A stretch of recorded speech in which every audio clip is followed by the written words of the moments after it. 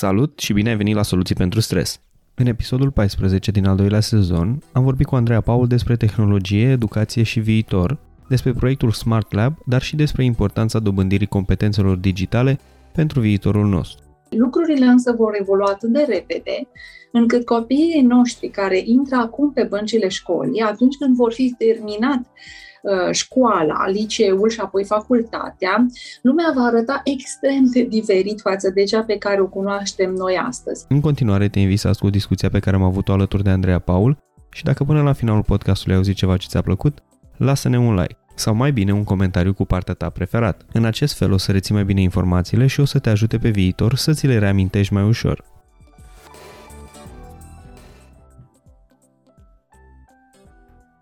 Bună dimineața, Andreea!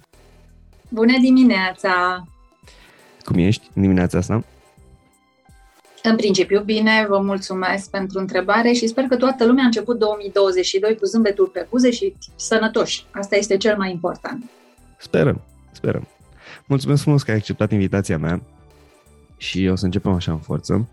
Întrebarea pe care eu o adresez invitațiilor mei, aproape prima, este ce ar spune Andreea despre Andreea?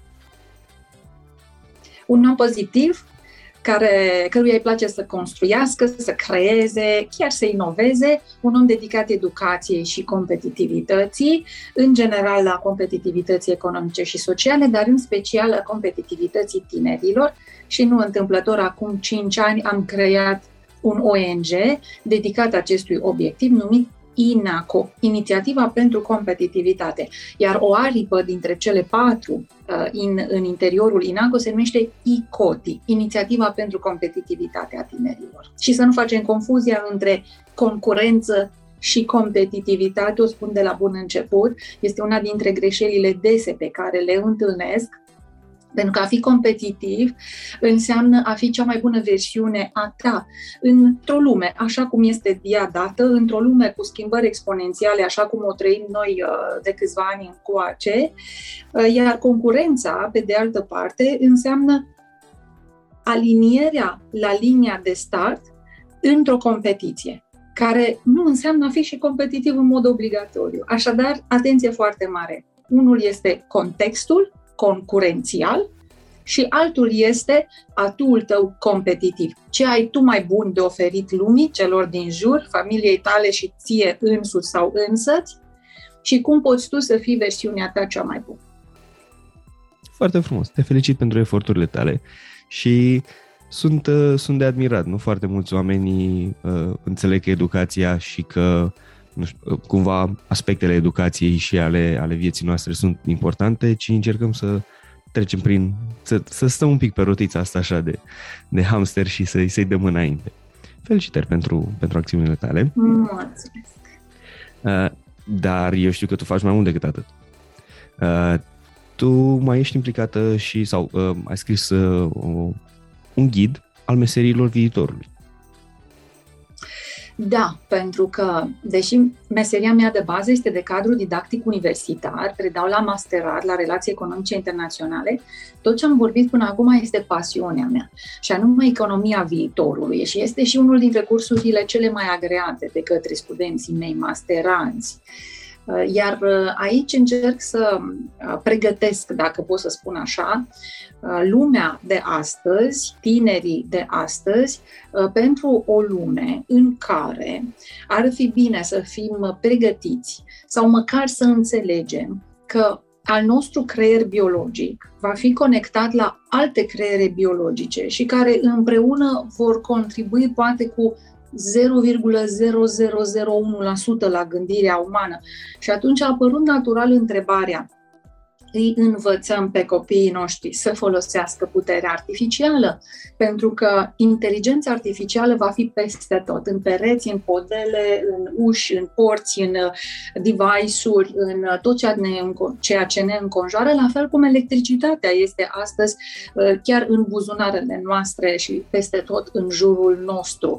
Iar după revoluția electricității, noi trăim acum această revoluție digitală cu mai multe valuri iterative Și dacă s-a vorbit de Revoluția 4.0, unde roboții, imprimantele 3D, unde laserele și-au spus cuvântul, intrăm deja în al 5-lea val digital, iar finlandezii vorbesc deja despre al 6-lea val digital și se pregătesc o politică publică de profil. Comisia Europeană încă discută doar despre al 5-lea în politicile sale publice, iar aici capătă un rol foarte important calculatoarele cuantice, cele cu foarte mare capacitate de procesare a datelor și de optimizare a deciziilor, indiferent despre natura deciziilor. Dar suntem la primii noștri pași în această revoluție cuantică și a inteligenței artificiale. Lucrurile însă vor evolua atât de repede, încât copiii noștri care intră acum pe băncile școlii, atunci când vor fi terminat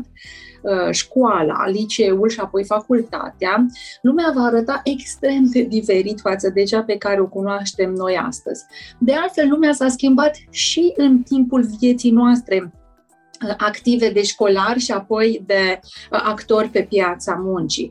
Dar viteza cu care se schimbă lumea în prezent este fără precedent în istoria omenirii. Și pentru această schimbare tehnologică am considerat că educația digitală este foarte importantă, că înțelegerea schimbărilor pieței muncii de mâine este esențială încă de la primii ani școlari. De aceea am creat ghidul meseriilor viitorului, unde am luat fiecare mega tendință tehnologică derivată din imprimarea 3D sau fabricația aditivă, din blockchain, din internetul tuturor lucrurilor, din robotică, din inteligența artificială, transporturile viitorului, resursele viitorului.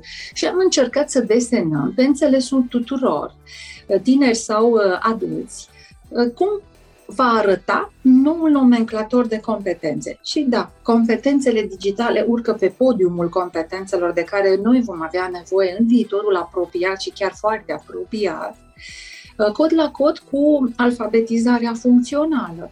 Și da, gândiți-vă că discutăm despre o piață a muncii dinamică.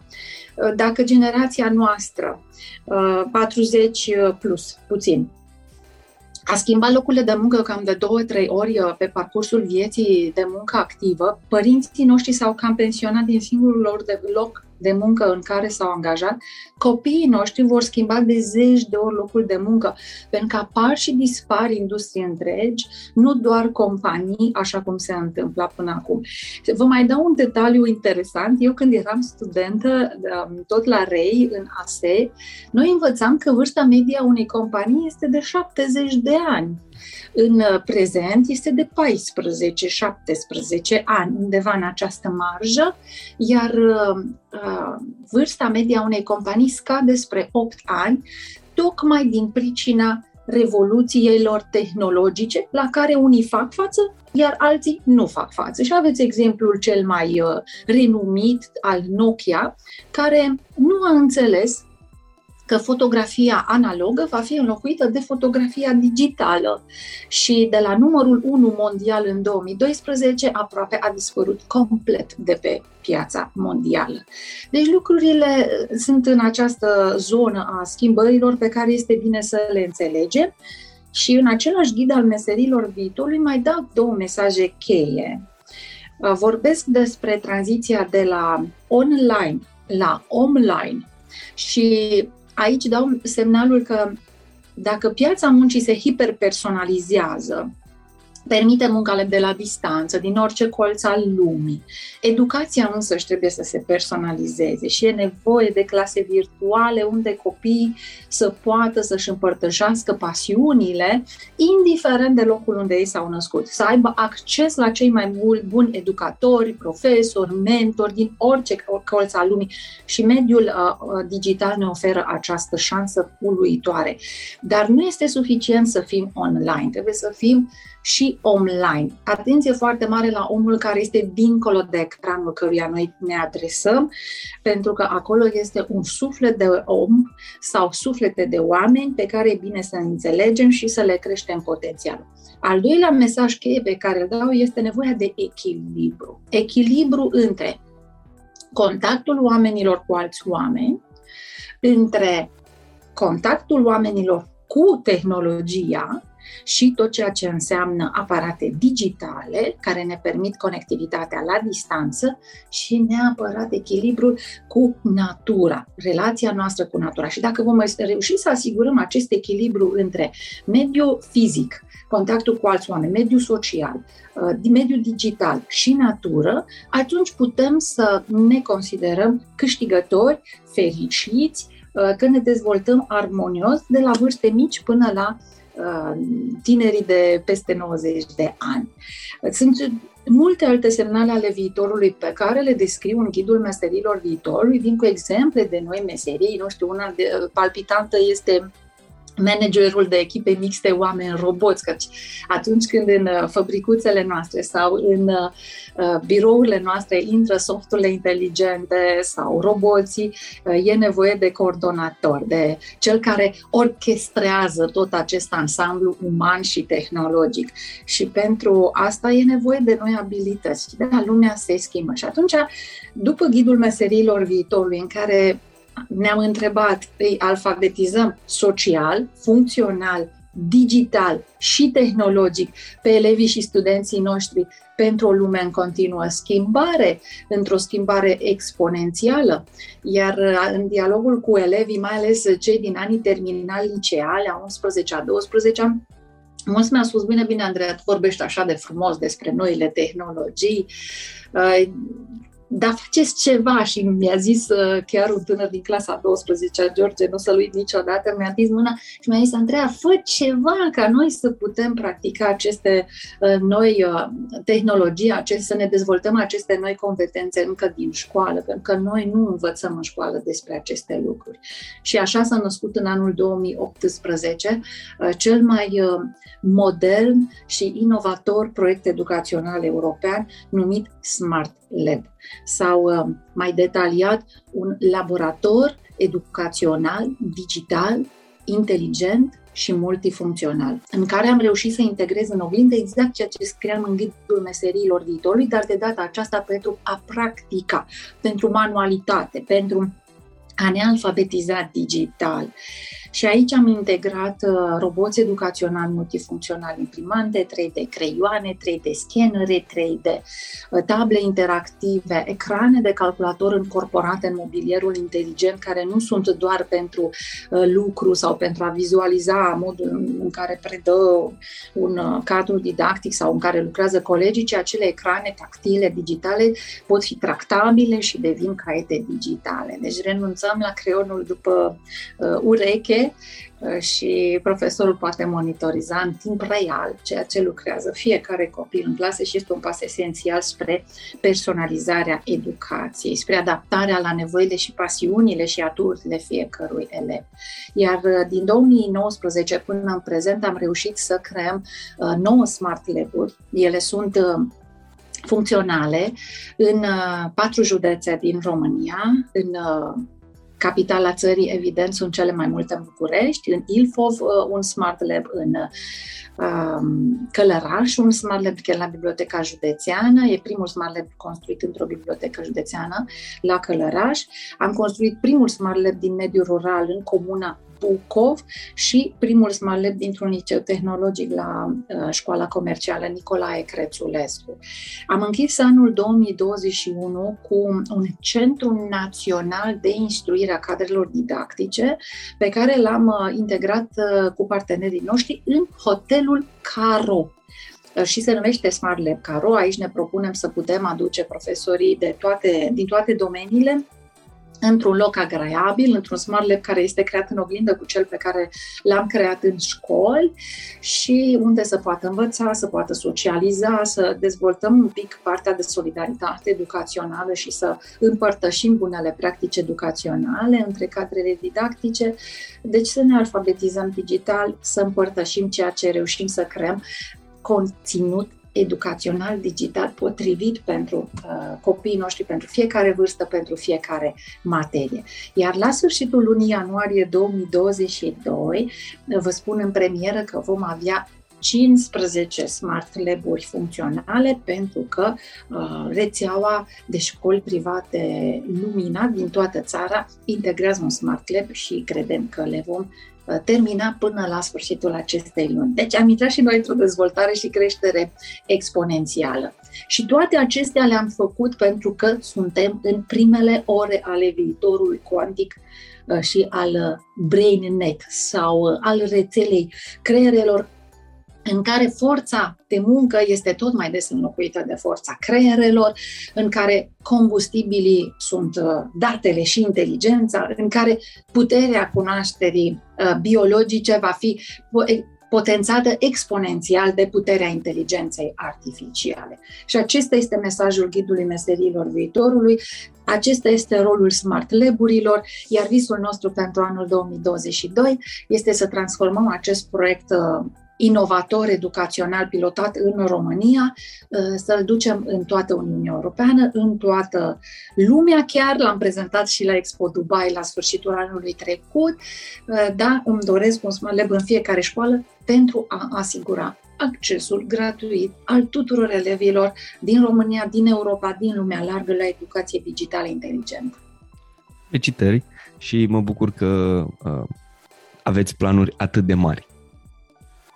Este un lucru extraordinar și din ce aud de la tine, schimbarea vine peste noi cu pași repezi și în timp ce vorbeai și spuneai că o să existe coordonatori de roboți și oameni, pe unde am mai lucrat și eu în tinerețea mea, am văzut acest lucru.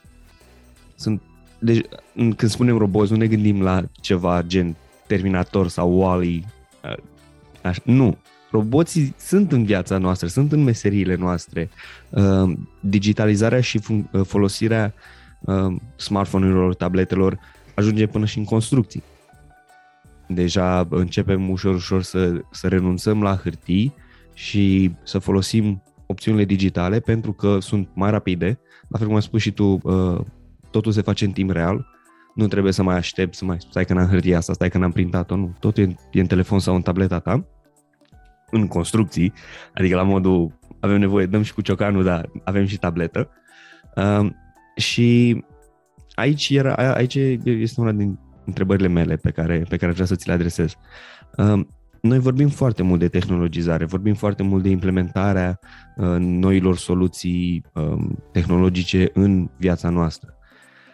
Însă este nevoie sau o să mai fie nevoie și de meserii care sunt făcute cu mâna, cu spatele, cu forța oamenilor. Da. Pentru că pare cumva că e trendul ăsta de hai să ne ducem în online, hai să facem totul digital. Ok, ai nevoie de un calculator, ai nevoie de un birou, ai nevoie de lucruri fizice în viața ta pe care oamenii le fac, pe care le construiesc, pe care le gândesc și le construiesc. Asta nu înseamnă că în acele meserii nu se poate implementa tehnologizarea, digitalizarea și eficientizarea prin aceste sisteme, dar tot o să fie nevoie de oameni care să facă lucruri, corect? Da, aveți dreptate. Sigur că meseriile care vor rezista pe piața muncii de mâine și care se vor baza pe componenta umană, pe rolul nostru ca oameni, creatori, ca oameni sufletiști, empatici, emoționali, adică nu mașinării rigide, programate, automatizate, vor fi în zona îngrijirii persoanelor, chiar dacă semnalez că și aici asistența persoanelor cu nevoi speciale, cu nevoi medicale, copii sau vârstnici. Și aici este nevoie de alfabetizare digitală. Ba chiar spun, și am spus-o de nenumărate ori în spațiul public, de la femeia, de la omul de serviciu, că poate să fie și bărbat, de la omul de serviciu până la președintele unei națiuni, fiecare persoană în orice meserie ar activa, are nevoie de competențe digitale, pentru că însuși omul de serviciu trebuie să învețe să gestioneze un robot care șterge podelele 24 de ore din 24 sau care trimite un asistent virtual într-o secție de boli infecțioase unde contactul uman nu este fericit. Deci, chiar și aici e nevoie de alfabetizare digitală, dar asistența persoanelor va rămâne fundamental umană. Contactul nostru cu oameni. În educație este în continuare nevoie de oameni. În tot ceea ce înseamnă creativitate. În continuare, omul este mai creativ decât aparatele digitale inteligente și aici am să vă dau o să vă spun o foarte scurtă poveste. Când cel mai mare jucător de șah al lumii a fost bătut de către un soft de AI, sigur că s-a pus problema reală dacă șahul mai e pentru oameni sau e sfârșitul erei oamenilor în acest joc inteligent. Și el acest soft de AI a fost bătut totuși de către cineva. Ai idee de către cine? Nu. De către parteneriatul dintre un șahist și un soft de AI. Adică, în continuare, parteneriatul între noi oamenii și softurile inteligente, aparatele inteligente, poate să bată orice alt aparat inteligent. Deci e nevoie în continuare de oameni. Apoi, acolo unde e nevoie de manualitate, reparațiile într-o casă, instalațiile, lucrurile greu de automatizat, rămân în continuare apanajul intervenției exclusiv umane cu propriile noastre mâini. Deci sunt câteva exemple de locuri de muncă care sigur vor rezista. Dar vă recomand, chiar și aici, să fim foarte atenți că chiar dacă suntem compozitori, creatori de opere literare sau de design sau nu știu, în orice domeniu care implică un ridicat conținut creator, chiar și aici e foarte, foarte mare nevoie de alfabetizare digitală. Însuși, noi nu am fi putut dialoga astăzi din două țări diferite dacă nu am fi avut acces la platforma Zoom. Deci, iată un exemplu absolut banal care ne facilitează contactul, dezvoltarea ideilor, colaborarea și cine știe ce se mai naște în viitor. Pentru această nouă lume, noi suntem chemați să-i pregătim pe copii. Iar în Smart Lab-ul despre care v-am vorbit deja și care a evoluat cu fiecare nou Smart Lab creat, că noi înșine am primit feedback-urile noastre, am devenit mai buni, am îndreptat primele erori, am învățat foarte mult din fiecare experiență și mai ales din ceea ce ne spuneau elevii și profesorii, iar în Smart Lab 6, 7, 8, 9 și în următoarele am introdus pentru prima dată un colț de arte pentru a antrena această manualitate a copiilor în interiorul Smart Lab și un colț verde, adică un perete de agricultură verde hidroponică pe verticală, unde plantăm semințe de busuioc și copiii, printr-un click distanță de la telefonul mobil conectat sau de la calculatorul din Smart Lab, pot hidrata sau venit cu nutrienții necesari prin stropire la rădăcina acelei semințe care dă primii porișori de rădăcină și văd ceea ce înseamnă agricultură performantă pe verticală, chiar de la distanță și apoi sigur că se duc ei și taie cu foarfeca sădurile de busuioc și fac salată. Deci ceea ce înseamnă arte verde, nu doar matematică, științe, matematică, științe, inginerie și tehnologie. Deci am reușit să ducem acest concept al Smart Lab-ului pe tabloul competențelor viitorului care se numește SMAC, social, mobil, analitic și cloud. Iar acest nomenclator de competențe SMAC este mult mai complex, mult mai cuprinzător decât tradiționalul STEAM, știință, tehnologie, inginerie, arte, matematică, pe care se baza școala în a treia revoluție industrială, unde noi toți oamenii eram aliniați pe o linie de asamblaj sau în construcții toți făceau același lucru la fel. Iar noi oamenii eram un fel de mini-roboței pentru că aceeași operațiune o repetam de mii de ori pe o linie de asamblaj. Așa era în a treia revoluție industrială. Această muncă repetitivă, care poate fi automatizată în a patra revoluție industrială, a fost înlocuită de către roboți. În această lume pe care o trăim chiar noi acum, e tare important să nu ne fie frică.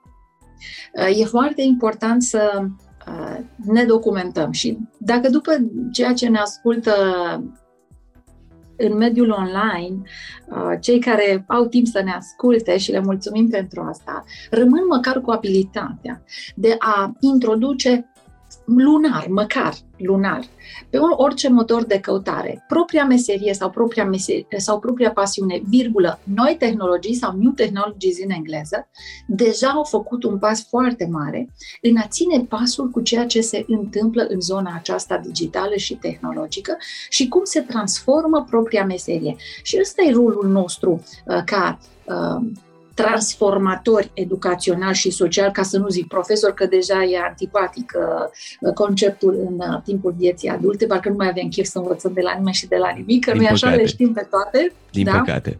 Da?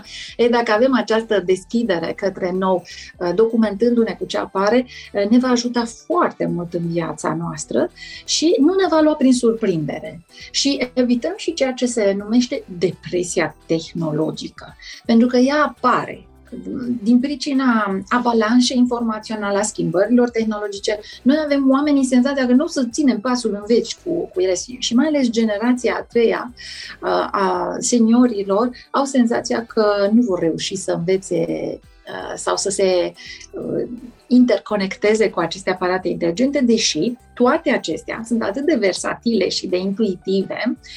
Vă dovedește un copil de sub un an care nu știe să vorbească sau să meargă, dar care știe să folosească aparatele digitale și știe să revină în punctul pe care și-l dorește, la muzica pe care și-o dorește sau la jocul pe care l-a descoperit. E atât de simplu. Dacă ei pot, putem și noi. Eu aici am, nu știu cât de mult o să mă urască oamenii când spun chestia asta, dar am văzut părinți în jurul meu de-a lungul timpului care sunt extraordinar de mândri că un copil, la fel cum ai spus și tu, sub un an sau la vârsta de un an, știe să folosească un telefon. Și în opinia mea, telefoanele în ziua de astăzi sunt, la fel cum ai spus și tu, atât de intuitive încât nu ar trebui să avem cumva chestia asta, wow, ce poate să facă. Nu. Copilul poate să facă mult mai multe de atât. Telefonul apeși pe un buton și deschide o aplicație. Atât. Adică la treaba cu părinții care sunt mândri de copiii lor că la un an folosesc telefonul, eu am o problemă. Asta e părerea mea personală. Scuze-mă că te-am întrerupt, dar aș vrea totuși să vorbim despre despre smart lab-uri. Și ne-ai spus un pic despre ce cred copiii și copiii vor lucrul acesta și ne-ai arătat că aceste smart lab-uri nu sunt doar niște chestii acolo care dăm click și vedem și nu, chiar vin în întâmpinarea nevoilor noastre nevoilor noastre naturale, de a crește sustenabil mâncare, de a vedea, sau nu neapărat mâncare, de a fi în contact cu natura. Dar eu sunt curios să vedem ce spun profesorii și părinții despre smart lab-uri. Ai avut vreun părinte care a zis: lăsați, doamna Andreea, că mie nu trebuie copilului chestia asta, că la BAC nu-i dă așa ceva. Da, am avut și nu puține reacții de acest fel. Chiar profesori care îmi spun, predau de 30-40 de ani într-un fel și uite ce frumos ați crescut cu toții și ce deștepți sunteți, știm noi mai bine cum să predăm. Și da, e o diferență destul de mare între mediul universitar, unde eu activez, și mediul preuniversitar, dar chiar și așa ne bazăm pe acești mini-lideri tehnologici, esențial însă pentru animarea catedrelor didactice din școlile țării, acești lideri tehnologici care reușesc și sunt 3, 4, 5 maximum la număr din vreo 60-65 de profesori dintr-o școală mare din România și cu ei continuăm, iar impactul asupra copiilor este fabulos. dincolo de argumentul că toți elevii au nevoie de timp de 5 ori mai scurt în medie pentru a se alfabetiza digital în Smart Lab decât noi adulții, profesorii de astăzi, zâmbetul lor este cel mai convingător și faptul că nu mai rup ușa când se termină ora de istorie, cum mi-a povestit o profesoară de la școala din comuna Bucov, în predarea tradițională, ci pur și simplu nu mai reușește să-i dea afară, între ghilimelele de rigoare, să-i trimită în pauză, mai corect spus, pe copii din Smart Lab când se predă istorie, pentru că acolo se poate integra imprimarea 3D și copiii pot atinge o piramidă egipteană sau pot, cu ajutorul ochelarilor de VR, de realitate virtuală, să vizualizeze orice perioadă istorică sau orice țară, sau la ora de geografie orice regiune, sau la chimie formulele chimice complicate, C2H12O6, ce complicat este dacă nu ai gândire abstractă, sau să vizualizezi un cub sau o piramidă și așa mai departe. Sunt lucruri care facilitează actul pedagogic, care îți fac viața mai ușoară pentru acei copii care au nevoie de mai multă practică, de mai multă conectare la viața reală, pentru că nu sunt dotați nativ cu gândirea abstractă și nici nu au dezvoltat-o. Și atunci aceste aparate digitale vin în sprijinul profesorilor. Și încet înțeleg. Dacă înainte de perioada pandemică COVID păream niște extraterestri când le vorbeam profesorilor despre nevoia de a avea un Smart Lab în școală, la fel cum există sala de sport în fiecare școală sau laboratorul de fizică după revoluția electricității. Astăzi suntem supra-solicitați cu cererile lor de a veni și în școala lor să ridicăm un Smart Lab. Și e important să înțeleagă fiecare părinte, fiecare profesor, că viitorul nu îi așteaptă cu brațele deschise pe toți. Avantajați vor fi cei care au imaginație, care au empatie, care sunt creativi, care sunt inovatori, iar aceste calități se antrenează, se educă, se învață chiar din școală, iar Smart Lab-ul facilitează acest lucru. Și fac acum apel la un reputat specialist român, Mircea Malițea, care încă de acum jumătate de veac vorbea despre diferența dintre învățarea de întreținere și învățarea inovativă. Învățarea de întreținere care presupunea doar reproducerea fidelă a informației livrate de către profesor și care asigura supraviețuirea, iar învățarea inovativă este cea în care elevul însuși poate deveni profesorul profesorului său, iar în Smart Lab acest lucru se întâmplă des, în care parteneriatul și drumul informațional între elev și profesor e cu dublu sens. Ori asta înseamnă învățare inovativă, să ne bazăm unii pe aturile celorlalți. Și da, copiii noștri sunt mult mai avansați digital, elevii noștri sunt mult mai versatili în Smart Lab și noi, profesorii, suntem chemați să ținem pasul cu ei.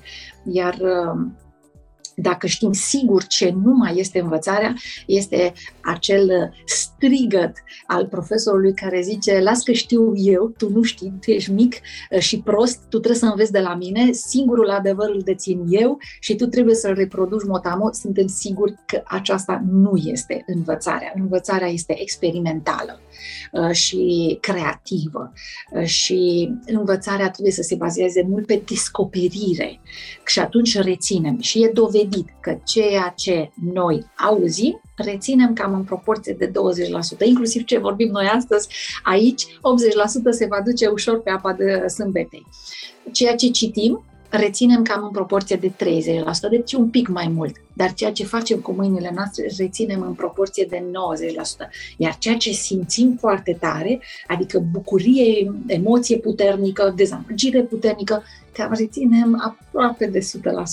Deci iată că știm sigur că învățarea inovativă trebuie să se bazeze foarte mult pe experimentare, acea experimentare care îți generează descoperire, care îți generează emoție, bucurie, sau chiar și supărare că nu ți-a ieșit ceva, dar sigur ai învățat ceva din acel eșec. Și ăsta e mesajul pe care îl dăm în Smart Lab. Lăsați copiii să greșească. Eroarea este esențială. Eșecul este esențial, pentru că din fiecare avem foarte mult de învățat. Și asta este Smart Lab-ul nostru. Smart Lab-ul este spațiul experimental care încorporează noile tehnologii digitale 4.0, chiar și peretele verde și colțul de arte, în care dezvoltăm competențele SMAC, despre care v-am vorbit deja. Și să ținem minte încă un lucru.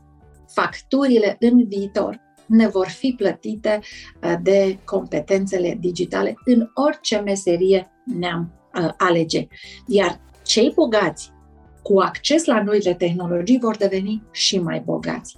Cei săraci, fără acces la noile tehnologii, vor deveni și mai săraci. De aceea e nevoie de un Smart Lab în fiecare școală, chiar și în acele școli care nu au astăzi o toaletă. Cum aud foarte des spunându-se: Andreea, tu vrei să vii cu roboți, scanere, creioane 3D, ochelari de realitate virtuală în Smart Lab-urile tale și noi nu avem o toaletă. Și lor le răspund: construcția toaletei este responsabilitatea comunității locale. Nu e nevoie de noi să venim să ridicăm toalete. Dar pentru Smart Lab, da, suntem necesari. Și acesta e rostul nostru, să creștem calitatea actului educațional. Unde? Într-o țară în care un copil își atinge abia 60% din potențialul său odată ajuns adult, și asta ne spune un raport al Băncii Mondiale încă de acum 3 ani. Deci aproape jumătate din potențialul generației tinere se pierde. Într-o țară cu 1 milion de tineri fără bacalaureat. Sau într-o țară cu o jumătate dintre școlarii noștri analfabeți funcțional, rezultatul testelor PISA. Sau într-o națiune în care 65% din populație nu deține competențele digitale de bază, iar 90% din populația țării nu deține competențe digitale avansate. Aici s-a născut proiectul Smart Lab, pentru că aici nevoia ne-a chemat și cred că e rostul nostru și asta sper să rămână după ce voi pleca în lumea cealaltă.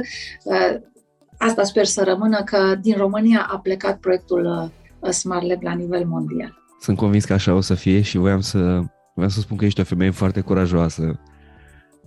Tot ceea ce ne spui este contraintuitiv și tot ceea ce faci este contraintuitiv societății în care trăim. Adică să-i spui cuiva că greșeala e necesară, cum să nu am 10 pe linie, cum copilul meu să greșească, cum eu nu știu nu am competențe digitale, pe știu să folosesc telefonul. Ei bine, nu prea e așa. Și m-a surprins să spui, m-a surprins plăcut când am auzit că spui de faptul că construcția unei toalete trebuie făcută de comunitate. Adică nu așteptăm să vină următorul primar, prefect, director să ne facă? Nu? Ok. Și de aceea spun că tu ești o femeie foarte, foarte curajoasă și aș vrea să știu de unde a plecat, cum ai văzut tu această nevoie și de ce ai luat decizia să faci ceva. Pentru că puteai să spui, asta, dom'le, să facă alții. Am un motor acasă. Propriul copil care la 6 ani a creat primul său robot, care după ce a intrat în primul Smart Lab pe care l-am creat, a reușit să scrie o poveste, o carte în format digital, TH și invențiile ei, și mi s-au tăiat picioarele când mi-a spus prima dată: mama, vreau să scriu o carte. Am crezut că pur și simplu e o reacție mimetică, fidelă la ceea ce vede că fac eu. Dar nu, după 3 zile mi-a zis: am și titlul cărții. Care e titlul acela? TH. Mami, cine e TH? Mami, adică ceva de genul, chiar așa, dank, ești... TH vine de la primele 3 litere din tehnologie. Și am zis: wow, iubita mea, dar prima dată de obicei se scrie cartea și apoi alegi titlul. Nu, zice, eu am titlul. Și a și scris-o în anul pandemic 2020, a publicat-o la editura Știință și Tehnică Junior și ea este, să spun așa, motivul pentru care am înțeles care e menirea mea pe lume. Nu doar aceea de părinte sau de cadru didactic care se adresează unor masteranți care se pregătesc să intre în lumea corporativă multinațională sau în lumea diplomatică, ci e nevoie să intru la nivelul primilor ani școlari, pentru că mi se inflamase ficatul la ședința cu părinții din clasa 0 când am pus întrebarea ce se întâmplă în curriculum școlar pentru stimularea creativității și a educației digitale, și răspunsul a venit destul de sinistru, cam nimic. Și atunci am înțeles că trebuie să mă activez și am pilotat tot ceea ce v-am povestit eu până acum, prima dată cu propriul meu copil. apoi cu clasa propriului meu copil, unde erau 40 de copii într-o școală publică din inima Bucureștiului și am lucrat cu ei 2 ore cu voluntari, exclusiv cu voluntari, în fiecare săptămână. Atașam 2 ore miercurea la programul lor de la 8 la 12, mai puneam încă 2 ore de educație digitală, împărțeam clasa pe din 2, că erau foarte mulți, 40. Și vă imaginați că după 3 ani, intrarea acestei clase în perioada pandemică în învățarea online a fost atât de naturală, a fost atât de binevenită. Parcă le-am construit placa de surf tehnologic pe care să poată urca odată cu acest val pandemic și am înțeles că trebuie să mă duc și la alți copii, să le dau această șansă la educație digitală inteligentă, pentru că avea un telefon mobil sau avea un iPad sau un calculator în mână, nu înseamnă a fi educat digital. Atenție foarte mare. Este ca și cum i-ai pune o mașină în brațe unui minor și îi spune, ok, te rog să conduci. Ori știm că după apariția accidentelor rutiere și multiplicarea mașinilor în trafic, a fost nevoie de un polițist rutier, de un cod rutier, de școală de șoferi, de sancțiune atunci când nu respecti regulile. Cam așa se va dezvolta și lumea digitală pe măsura apariției unui număr din ce în ce mai mare de aparate inteligente în rândul nostru. Poate că vom avea și noi nevoie de un cod digital. Iată, un prim exemplu este chiar GDPR-ul european, respectarea datelor personale, dar este abia primul pas. Poate vom avea și un polițist digital, căci nu e așa, accidentele de securitate cibernetică se întețesc.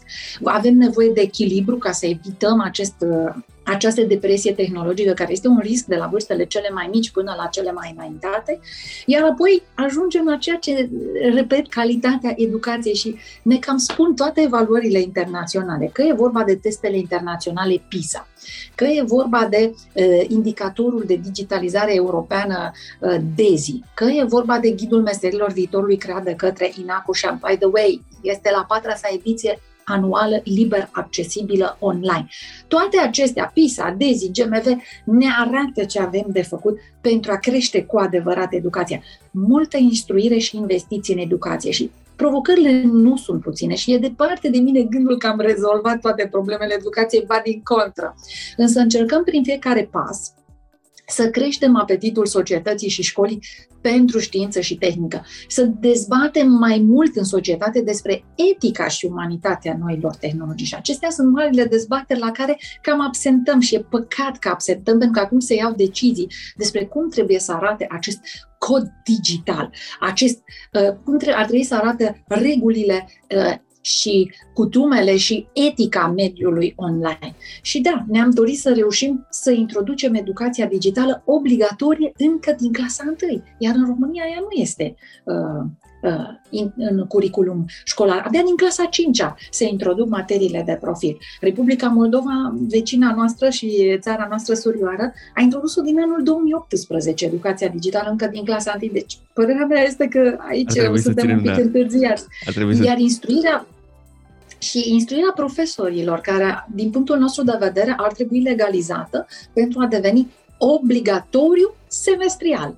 Și nu doar din perspectiva alfabetizării digitale, ci din perspectiva familiarizării cu cele mai bune practici și metode pedagogice care apar în lumea largă. Iar pentru asta instruirea bianuală, de 2 ori pe an, ar fi fantastică dacă am reușit să o legiferăm. Marea Britanie are această obligația profesorilor de a se instrui de mai multe ori pe an, ceea ce mi se pare oxigenul pentru modernitatea educației. Și la ce lucrăm acum? Lucrăm la crearea de conținut educațional digital inteligent, care să asigure acel echilibru între oameni, natură și mediul digital, despre care v-am vorbit, și prin care încercăm să creăm lecții, exemple de lecții pentru toate materiile, care integrează noile tehnologii din Smart Lab gata făcute, care să îi stimuleze pe profesori să vină mai aproape de noi. Pentru că, pe drept cuvânt, nu trebuie să le cerem lor să creeze acest conținut, pentru că nu au timpul necesar și de multe ori nici cunoașterea necesară. Dar odată creat acest conținut educațional digital inteligent, vărsat într-o bibliotecă virtuală, unde au acces toți profesorii din țară, este pasul necesar. Și pentru asta am angajat în echipa noastră un expert internațional, educațional, care a profesat în Marea Britanie, e britanic de altfel, care lucrează în Dubai acum și care ne ajută foarte mult în crearea acestor lecții pilot, care apropie foarte mult predarea și învățarea de lumea reală. Și mai vreau să fac foarte tare un pas, am să-l repet pentru că mi se pare esențial, să trecem de la online, că Smart Lab ai senzația de multe ori că vorbește doar despre mediul online, la online. Și aceasta este noua etapă. De la Big Bang-ul online-ului din ultimii 2 ani și această istorie grăbită, accelerată a omenirii cauzată de pandemia COVID, dar cred că trebuie să trecem la o nouă etapă, la online, în care vreau să personalizăm educația și dacă aș reuși în Smart Lab să propunem 3 viteze, 3 tipuri de lecții de conținut educațional online pentru nivel mediu, pentru cei performanți care învață foarte repede în mediul online și care n-au răbdare, se plictisesc, să-i aștepte pe ceilalți, și în oglindă, la fel de necesară este a 3-a variantă pentru cei care au nevoie de învățământ remedial sau pur și simplu de mult mai multe exemple practice, de mult mai multă practică, de mult mai mult lucru cu mâna în a înțelege conceptele teoretice sau abstracte. Și dacă aș avea 3 grade de dificultate pentru fiecare lecție în parte, mi s-ar părea că completăm bine și închidem proiectul Smart Lab.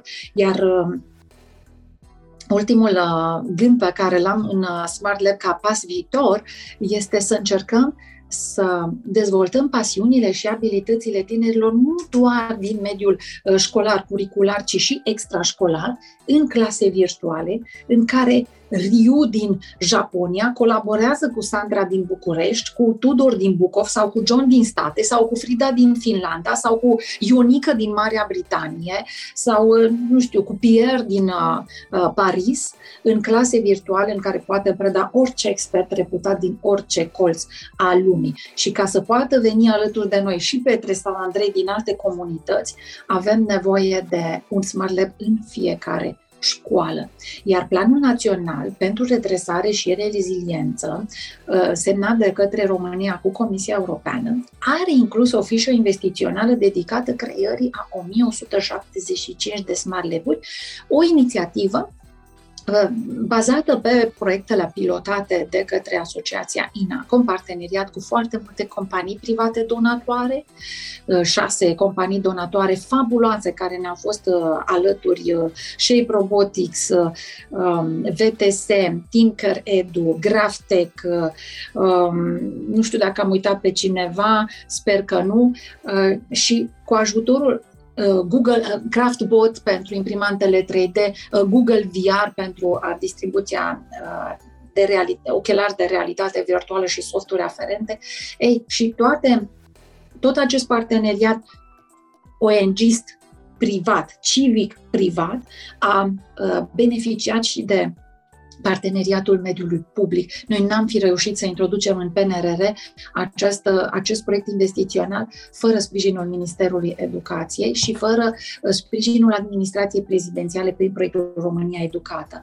Dar mai mult decât atât, comunitățile locale, care au fost ele însele inovatoare și au înțeles de la primele iterații nevoia Smart Lab-urilor, au finanțat unele dintre ele, cum este de pildă cazul primăriei sectorului 3, a primăriei sectorului 6, consiliilor județene din Călăraș și din Ilfov, primele Smart Lab-uri din propriile comunități locale. Și aici este și momentul în care vin să spun, dacă vi se pare mult 1175 de Smart Lab-uri, să știți că gradul de acoperire este doar una din 6 școli. Restul de 5 din 6 școli vor rămâne în responsabilitatea finanțării comunităților locale, fie de către autoritățile publice locale, fie de către companiile private active la nivel local, care au interesul de a-și crește o generație tânără, alfabetizată, nu doar funcțional, ci și tehnologic. Și da, chiar cred că Smart Lab-ul poate să atragă copilul și să-l rețină la școală și să diminuăm semnificativ abandonul școlar, pentru că copiii sunt foarte, foarte fericiți și încântați de ceea ce descopere și ce proiecte pot crea împreună pe echipe mixte în Smart Lab. Nu doar în domeniile școlare, repet, ci și în cele extrașcolare. Ai pomenit la un moment dat despre cum copiilor care au avut acces la un smart lab le-a fost ușor în pandemie să învețe digital și aici mă gândeam la părinții care au spus că este greu să ții copilul în fața unui ecran atent, conectat 6 ore pe zi din cauza faptului că pandemia ne-a forțat să ne ducem acolo și cred că și acesta este unul dintre beneficiile Smart Lab-ului, că îl pune copilul în poziția în care nu se mai simte obosit, ci învață cu drag și, la fel cum ai spus și tu, are acces la mult mai multe idei și conexiuni din lumea întreagă și curiozitatea nu mai este doar pe lucruri de entertainment sau cumva atenția nu mai este pe lucruri de entertainment, ci și spre lucruri spre lucruri care o să fie mult mai benefice în viitor. Și mă gândeam când vorbeai despre globalizarea, să zicem, a Smart Lab-ului, mă gândeam la părinții noștri care scriau scrisori sau aveau parteneriate cu școli din Franța în vremea aia trecută. Și cumva prin Smart Lab conectezi lumea mai ușor și crești gradul de bunăstare al copiilor. Nu știu dacă neapărat gradul de bunăstare, dar cel puțin eu am impresia că dacă te duci și ai mai multe experiențe, devii dintr-o dată, la fel cum spui tu, și mai empatic, că înțelegi că și în partea cealaltă a lumii este un om.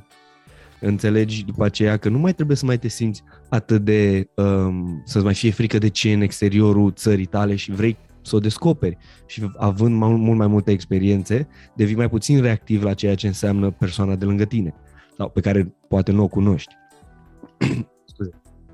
Și am primit o întrebare de la unul dintre invitații noștri, Alexandru Marian, sper că nu e și nume de familie. El te-a recomandat, Alexandru Marin, scuze, nu pot să mai vorbesc. Sper că, așa. El te-a recomandat și întrebarea lui a fost care este planul tău de a aduce Smart Lab-ul în toate școlile sau la o scară mult mai mare? Primul efort este cel de conștientizare.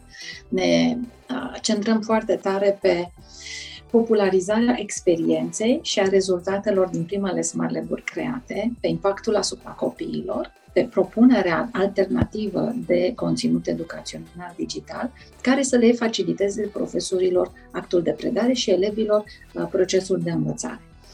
Al doilea pas este cel de a operaționaliza cu adevărat prevederile Planului Național de Redresare și Reziliență și până în 2025 să avem acele peste 1000 de Smart Lab-uri în școlile din România.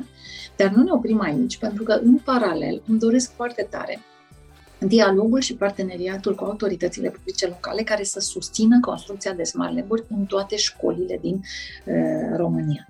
Al treilea pas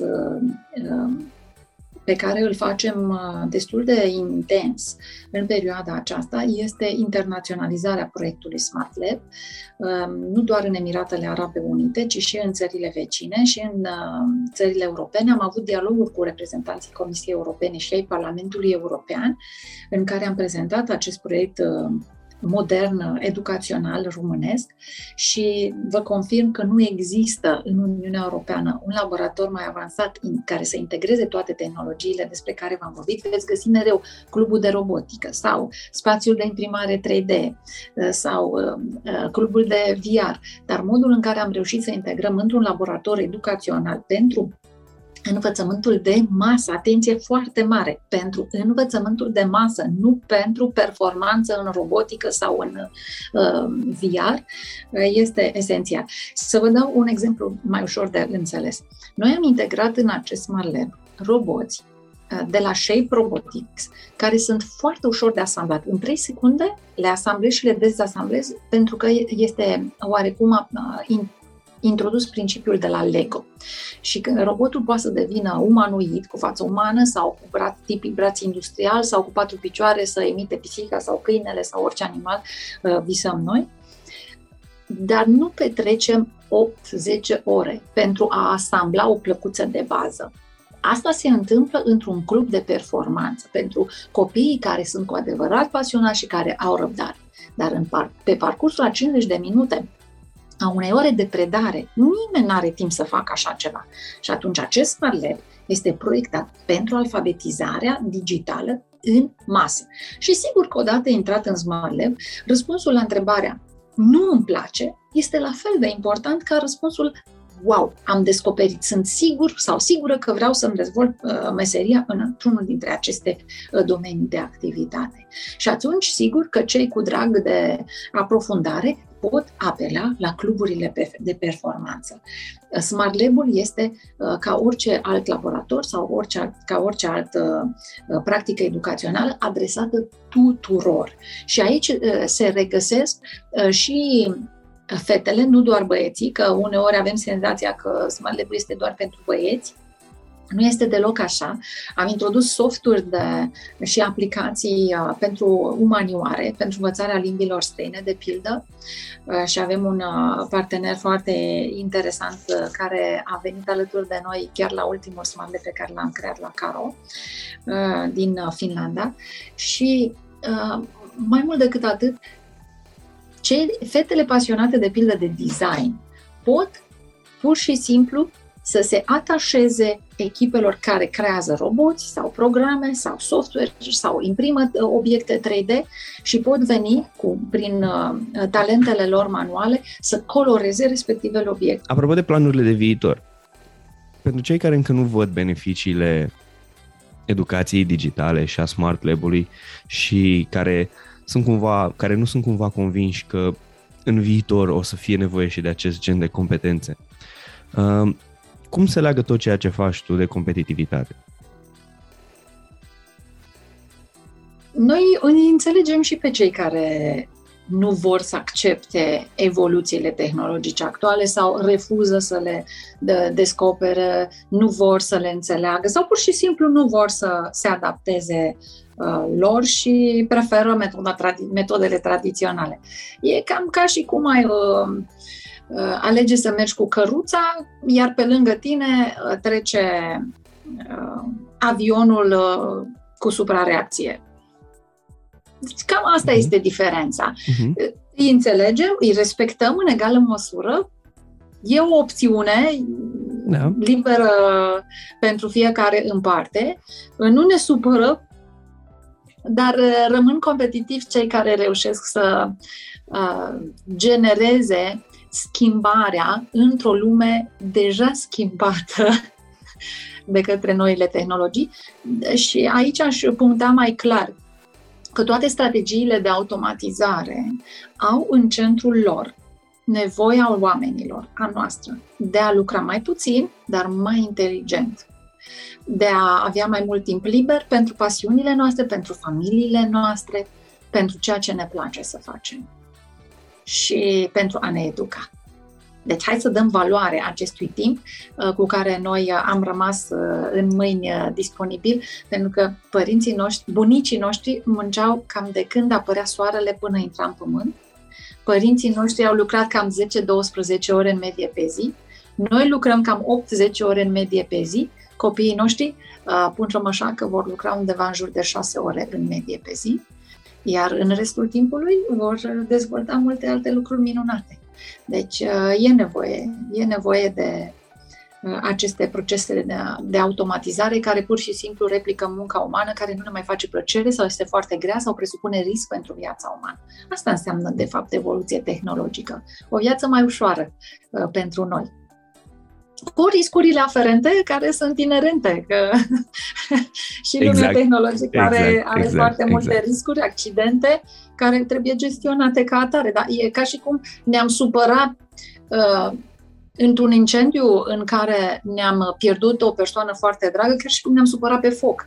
Asta nu înseamnă că focul n-a generat o evoluție a umanității incredibilă și că a fost o primă descoperire care a crescut calitatea vieții oamenilor. Da, se pot întâmpla și accidente atunci când nu suntem atenți la cum gestionăm și cum folosim focul. Cam așa e și aici în lumea noilor tehnologii. Revin la acel cuvânt cheie, echilibru. Echilibru între mediul digital, între natură și contactul cu ceilalți oameni.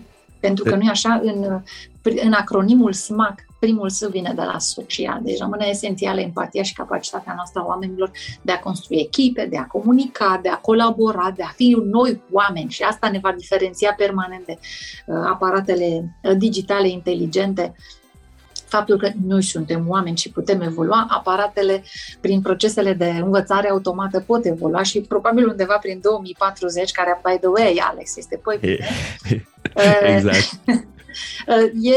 E predictibil că softurile de AI vor deveni mult mai creative chiar și decât puterea umană de a crea. Dar până atunci să vedem cum evoluăm noi. Să știi că nu mă așteptam să aud echilibru în discuția noastră și mă bucură foarte, foarte mult să văd că eforturile voastre nu sunt doar către tehnologie și către aparate, ci și către oameni și natură, fără de care nimic din ceea ce vedem nu ar fi posibil.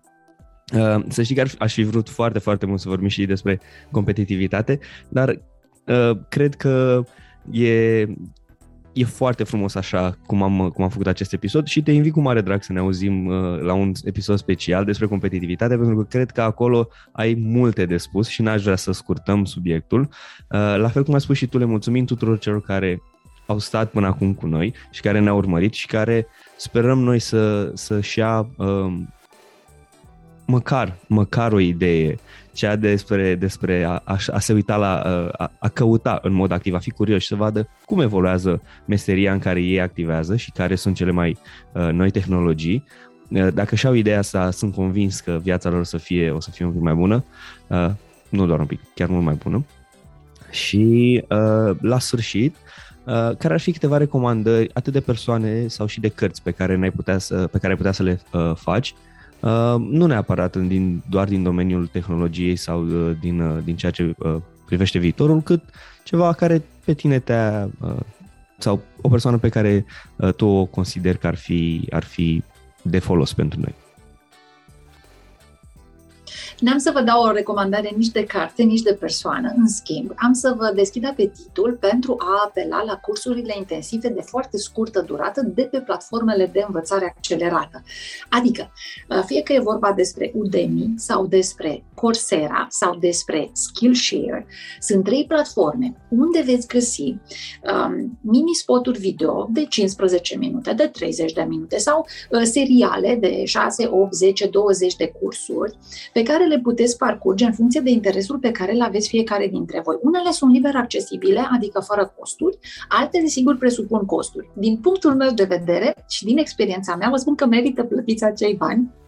Și uite, nici nu m-au angajat măcar de om de marketing sau de promovare, n-am niciun beneficiu din asta, dar m-am simțit atât de câștigată că în aceste cursuri intensive găsim informația cea mai nouă de actualitate, vorbitori extraordinar de buni, profesori și experți reputați din lumea largă, care discută foarte pragmatic lucrurile și în arii foarte diverse de activitate. Dacă suntem mai degrabă în zona de design, de teatru, film, nu știu, domeniile astea mai creative, atunci la Skillshare sau de fotografie și învățăm tot ce apare mai nou. Dacă vrem stilul mai universitar, la Coursera. Dacă vrem stilul non-universitar, la Udemy. Și indiferent că suntem contabili, constructori, nu știu, orice meserie am avea, pe aceste platforme digitale găsiți foarte, foarte multe surse deschise educaționale, așa numitele MOOC courses, open source.